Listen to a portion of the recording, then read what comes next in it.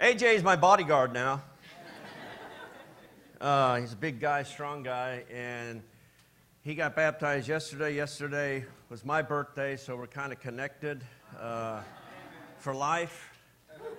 We're lifelong friends now, bonded together by the dates of our birthdays and baptisms, and I just told him, I said, are you going to be there when I'm 93? That's the main thing, you know what I'm saying?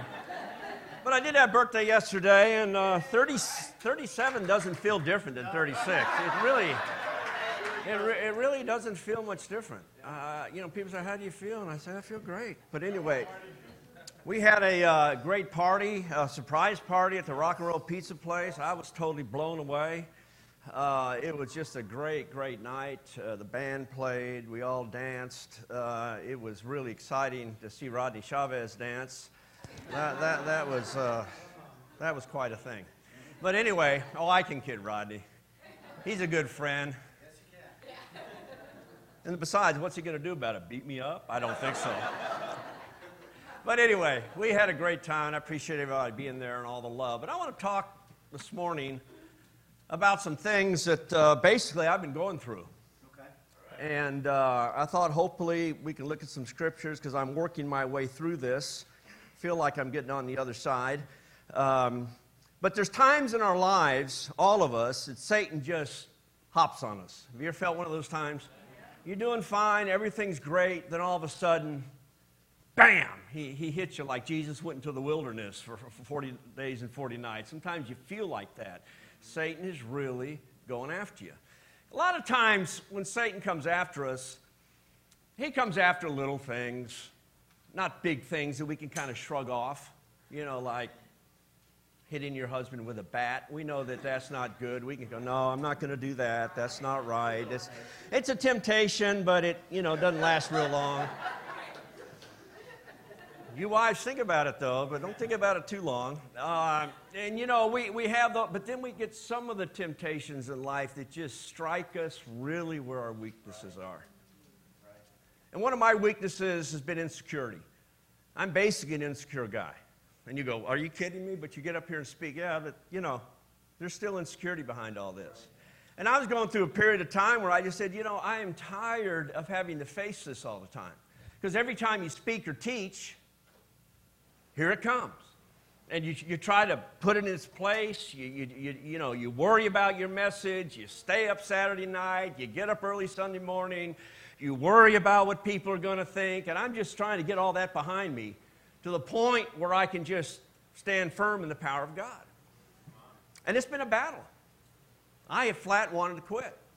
I just wanted to say, Joe, it's all yours, man. Here's the ball. Take it. I'm done. And I started to really get convicted about that attitude of quitting. Jesus never quit. Paul never quit. Who ever quit? Oh, you have examples of people wanting to. But there's an attitude of when you get to the point that you're really ready just to put your gifts up on the wall and forget about it, you're in trouble. And I want us to look over in 2 Timothy for a little bit.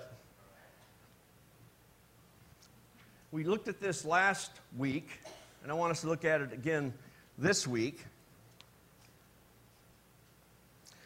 Timothy, like I said, was a young man. Paul pulled him into his life, mentored him, left him in Ephesus, pretty big city, a lot of issues, a lot of challenges, a lot of false religion, a lot of false teachers coming in and out. It was a mess. And Timothy was told, I want you to put elders in place. I want you to deal with sound doctrine. I want you to deal with this. I want you to deal with that. I want you to deal with the rich people. I want you to deal with all the things in the church you got to deal with. And he got burnt out. So by the time we get to 2 Timothy, Paul is really appealing to him. Hey, you got to keep fighting. Right. You cannot give up. And notice how he starts off. He says in verse 3, I thank God whom I serve as my ancestors did with a clear conscience, as night and day I constantly remember you in my prayers. Recalling your tears, I long to see you, so that I may be filled with joy. I'm reminded of your sincere faith, which first lived in your grandmother Lois and in your mother Eunice, and I am persuaded now lives in you also. You know, our relationships are so important to keep us fired up. And here Paul is saying, hey, I can remember the tears. There was a bond there. Timothy was hurting. After Paul left him in Ephesus, there was tears of him leaving. It just shows how important the church is to all of us. And last night at my party, I was just blown away. I was going, these people really like me. I mean, they really came out. It wasn't just for the pizza. It was for something else. And it just hit me. Why am I thinking this? Why is Satan trying to needle me with this over and over when the evidence is so clear that I have people in my life that are there, that will be there, who appreciate me, who actually like my preaching? That's a miracle in and of itself. But that's what we have to recognize, and that's what has hit me, that I am not alone in this. And no matter how insecure I might feel, God is with me, and I've got to get to the point where I could care less what you guys think. Right. When I'm preaching the Word of God, I'm going to preach, and if you don't like it, I'm sorry, because Paul told Timothy, preach in season and out of season. Right. When they like it and when they don't. When you want to preach and when you don't feel like preaching. You preach the Word. And so, I'm moving in that direction. God's given me some victories. And I'm excited about what I'm feeling, what God is doing, what He's showing me, what He's sifting out is really the miracle that I'm seeing. Right. And so he says here, Timothy, I remember your faith. I can remember it. It is in there, and you've got to revive it.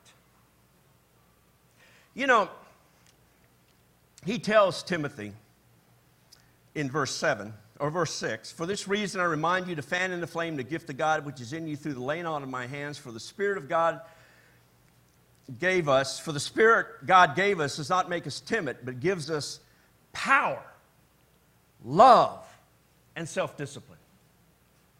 The power to stand in the gap. The power to stand when people aren't with you. The power to deal with your insecurities. The power we have from God, we underestimate it. And I was realizing I am not utilizing the power of God in my life like I used to, where I've been before.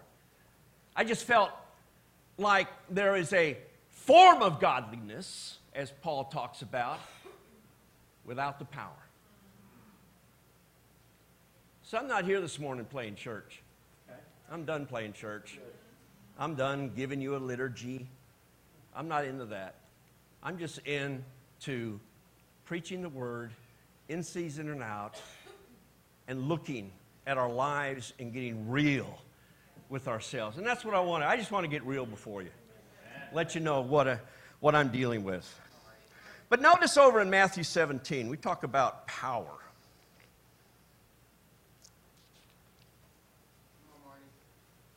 Matthew 17.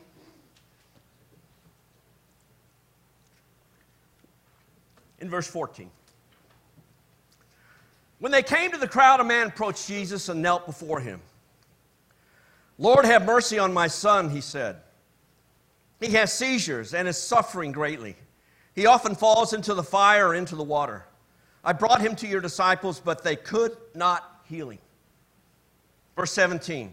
You unbelieving and perverse generation, Jesus replied. How long shall I stay with you? How long shall I put up with you? Bring the boy here to me. Jesus rebuked the demon, and it came out of the boy, and he was healed at that moment.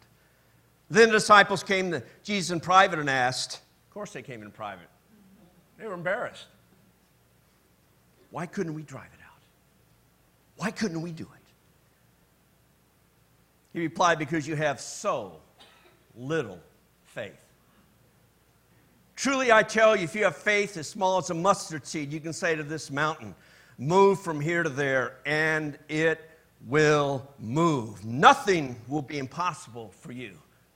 You know, when you're not doing well, you forget this. You forget how much power is in faith. And there was so much power here demonstrated. Did Jesus heal somebody like this? Rebuke a demon? You see the power, but so little faith. I was just out walking. You know, I like to walk outside and pray, and it's beautiful outside where we live, avocado trees all around. And I was just looking around and seeing the power of God. The power of God, how He has worked in my life in the past, how He has lifted me up when I felt like I couldn't do it, how He's given me success when I thought I was all about failure. All of what He's done. And I forgot.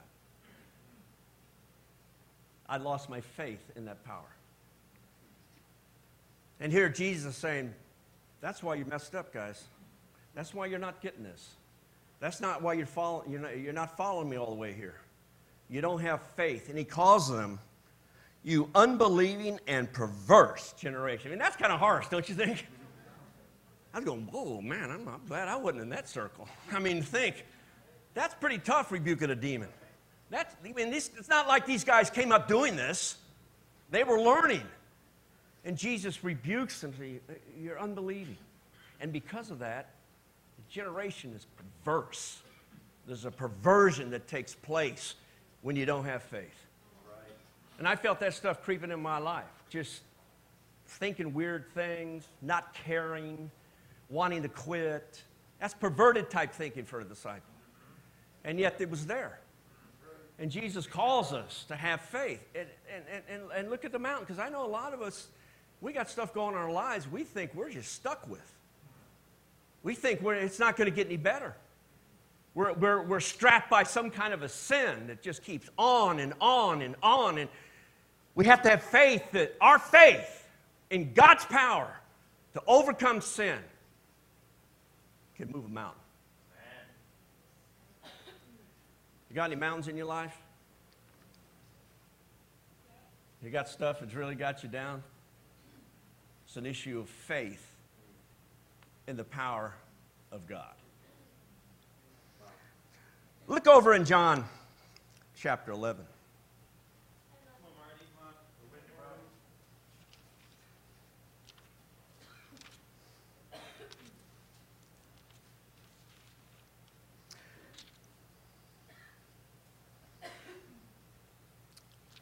In John chapter 11, you have the situation recorded about the resurrection of Lazarus. Lazarus was the brother of Mary and Martha and a good friend of Jesus. He died. Jesus got word that he died, and Jesus said, I'm not going there for a few days. So he waited 4 days. Why? Because he wanted to make sure everyone knew that Lazarus was dead. Go there too quick, well, he was just in a coma, or he was this, or he was that. No, this guy was dead. He was in the tomb for 4 days. He smelled of death. You know how that smell, you drive by a skunk or something on the road, it's like, woo-wee. Well, let me tell you, the human body, when it decomposes, it gets pretty stinky. And so, Jesus finally gets to the place. Sisters, are troubled. They didn't come sooner. And Jesus, in verse 38, notice what happens. Jesus, once more deeply moved, came to the tomb. It was a cave with a stone laid across the entrance. Take away the stone, he said. But Lord, said Martha, the sister of the dead man, by this time there is a bad odor, for he has been there 4 days. Then Jesus said, did I not tell you that if you believe, you will see the glory of God? So they took away the stone. Then Jesus looked up and said, Father, I thank you that you've heard me.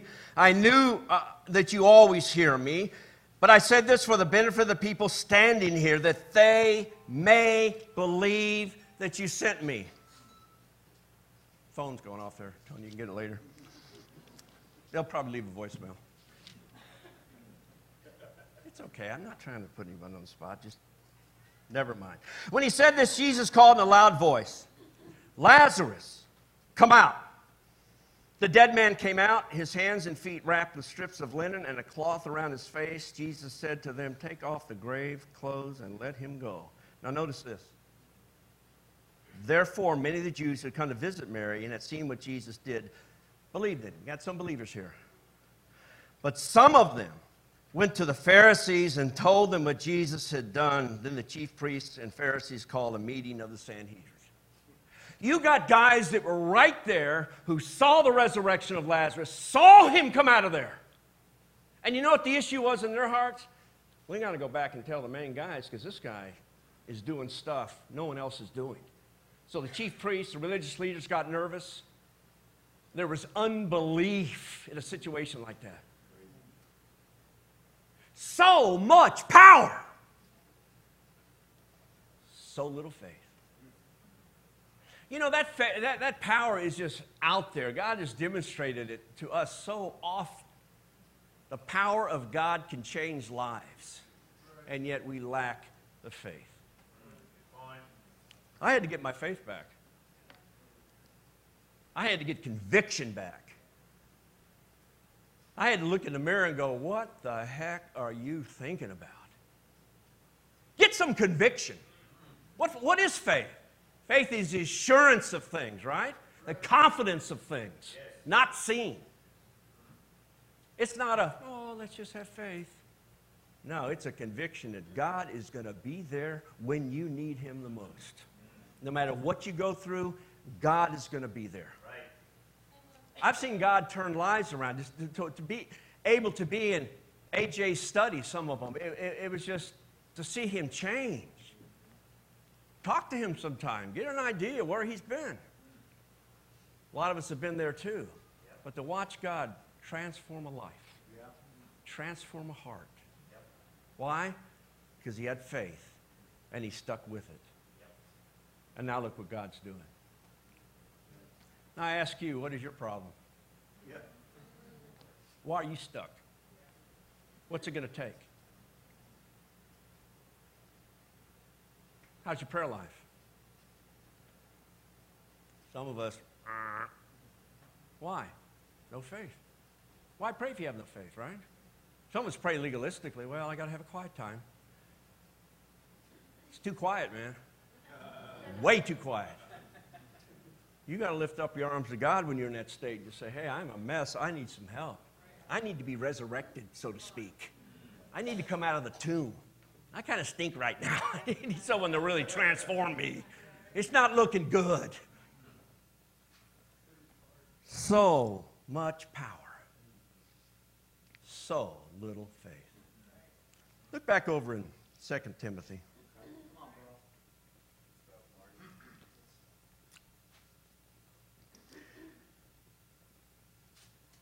You know, Joe and I have been talking. He's come up with some awesome, Joe's an awesome minister. Oh, I love him to death. Not that good looking, but he's a great minister. Sorry. I didn't know Lynette was here. Easy, Lynette. I just a little joke to keep the audience going.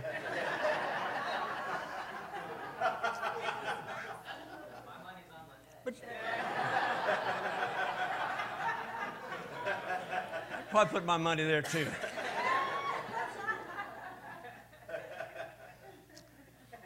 Mine, you can be quiet. But anyway, he gave us a spirit of power. The second thing, love.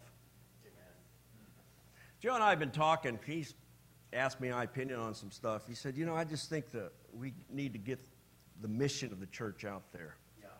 It's got to be a love mission. Yes. By this, all men will know you're my disciples, if you love one another. He said, we need to set, and I was going, he said, what do you think? I go, that puts it all square where it needs to be. Yeah. Love. The power to love. The power to hang in there with people when they don't react and respond. You just love them. You keep loving. Right. And that's what Timothy had lost. He'd lost that. He was in the regiment of ministry, the day in and day out. But you lose your love for people. It's just an appointment. It's just another person in your face that you have to deal with. Is pouring out their heart. He lost his love. Paul says in 2 Corinthians, the love of Christ does what? Compels us. When you understand the love of God, it just motivates you. It's powerful. Even the toughest guys get penetrated. Their hearts are penetrated by that love.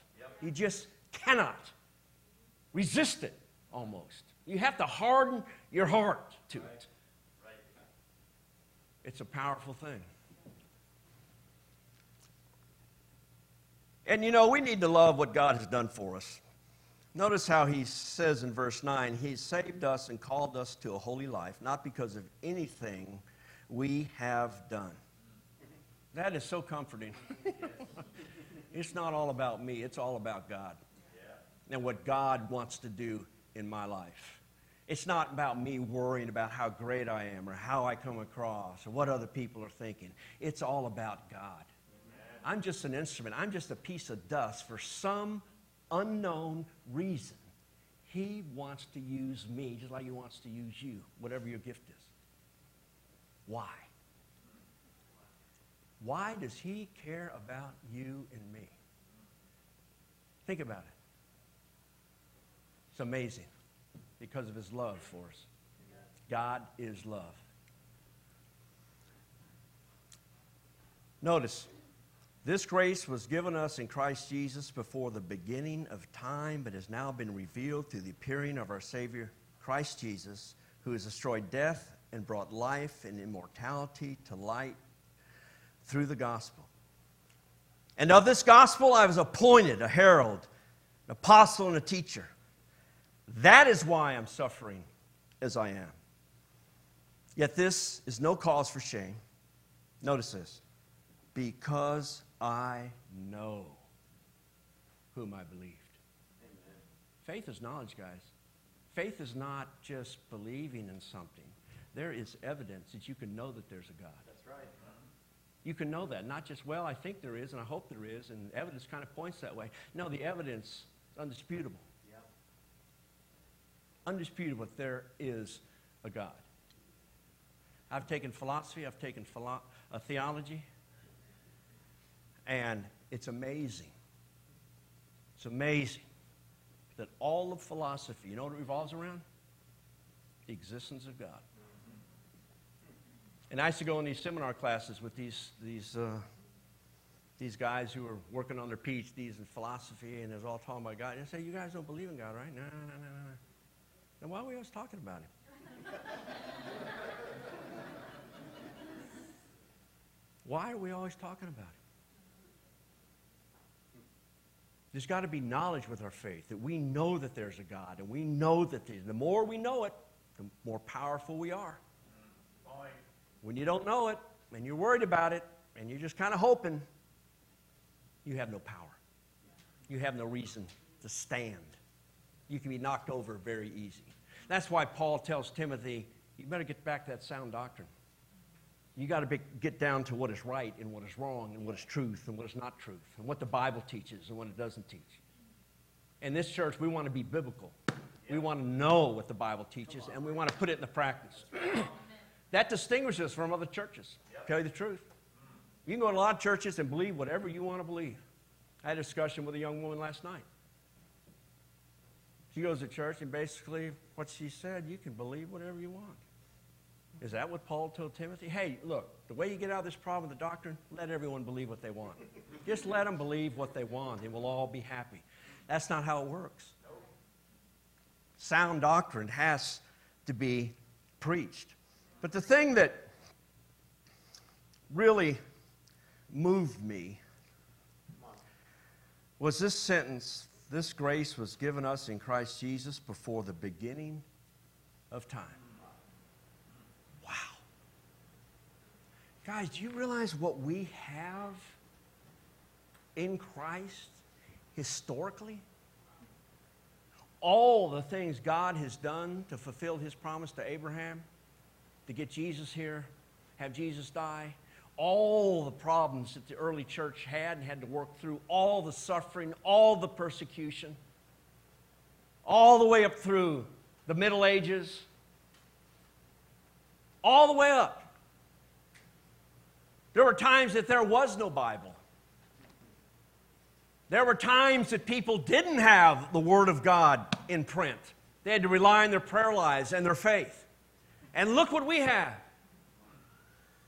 One of our Bibles gets old, we go buy another one. And then we got to decide what translation we're going to buy. And then we got to decide we're going to buy from Amazon or go to the local bookstore. You know, if the young Christians had the ability to go to a bookstore and buy the Bible, what they would have felt and how much they would have appreciated that. And now look at us at this time. Everything's been brought together. We see it all. We're at the top of the pyramid. Think about it. Before the beginning of time, God had you in His sights. You believe that? He knew your name, and He knew what you were going to be doing, and you had to make decisions about it. But He saw it before the beginning of time. The whole thing, God's total action is directed towards us. God is a God of love. He is love. That's part of His being. He can do nothing other than to love us. We have to make the choice to love.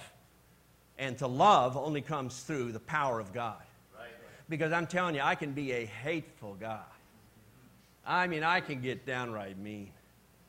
I can be doing well, get on the freeway, and some guy pulls in front of me, and I'm telling you, I don't think I don't try not to cuss, but you know how you do. You go, you idiot. Idiot! Who am I to call someone an idiot because they're not driving the way I want them to? But that's where we get. I have to make a decision. I am going to love. And the last thing is self-discipline. I'm sure Timothy was going through all kinds of emotions.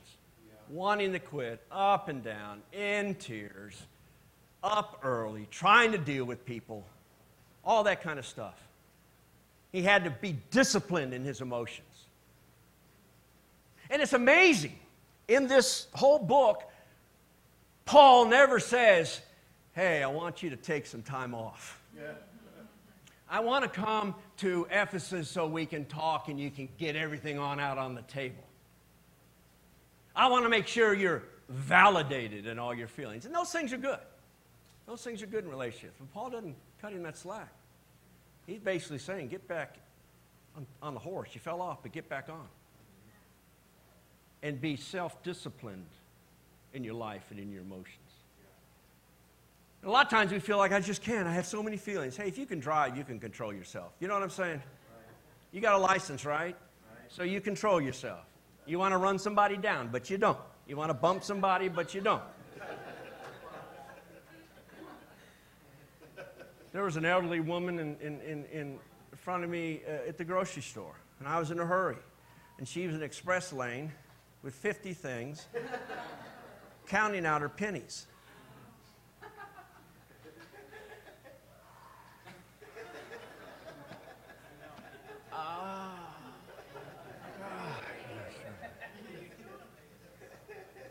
I wanted to take my basket and kind of bump her a little bit. I wanted to say, lady, this is the express lane. But then I looked at her, and I knew better, and I started loving her. I said, that woman is an elderly woman. I'm just going to be patient. That could be my mother. That might be me one day.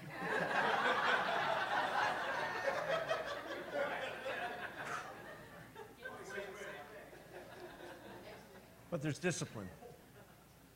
All of that's available to us. The discipline to pray. The discipline to do the right thing. The discipline to love righteousness. The discipline not to talk back to your husband. You have a lot of feelings, sisters, but come on, you can control. And men, we could be a little more emotional, to tell you the truth. We got to control how we talk. When we get angry with our family, get angry with our wives, or with our friends. You know, men can turn into bullies. We can raise the volume. You know, who do you think you're talking to? You know, I'm the head of the house. I expect respect. But, you know what I'm saying?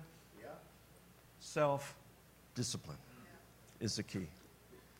And Paul says, that's why I'm suffering.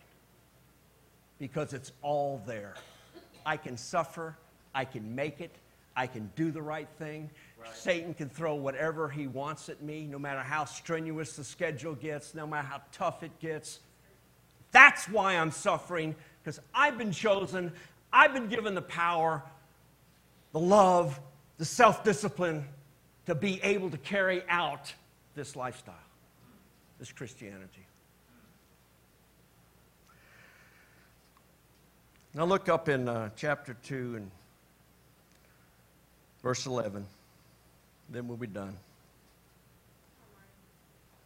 Here is a trustworthy saying. In other words, this is something you can take to the bank, Timothy. If we died with him, we will also live with him.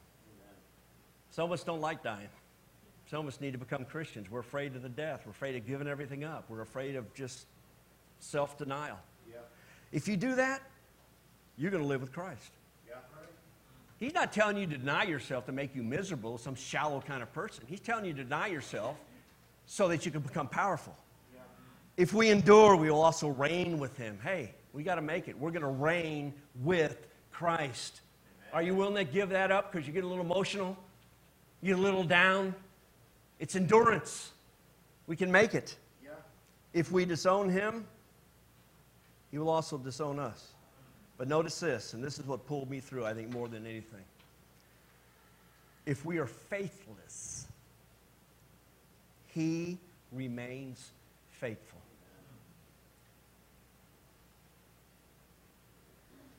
I lost my faith, Ted, true. But Jesus didn't lose his faith in me. He had that vision. He gave me that gift. And he would just simply say, Marty, you got to fan it in the flame. You got to fight for it. He said, for he cannot disown himself.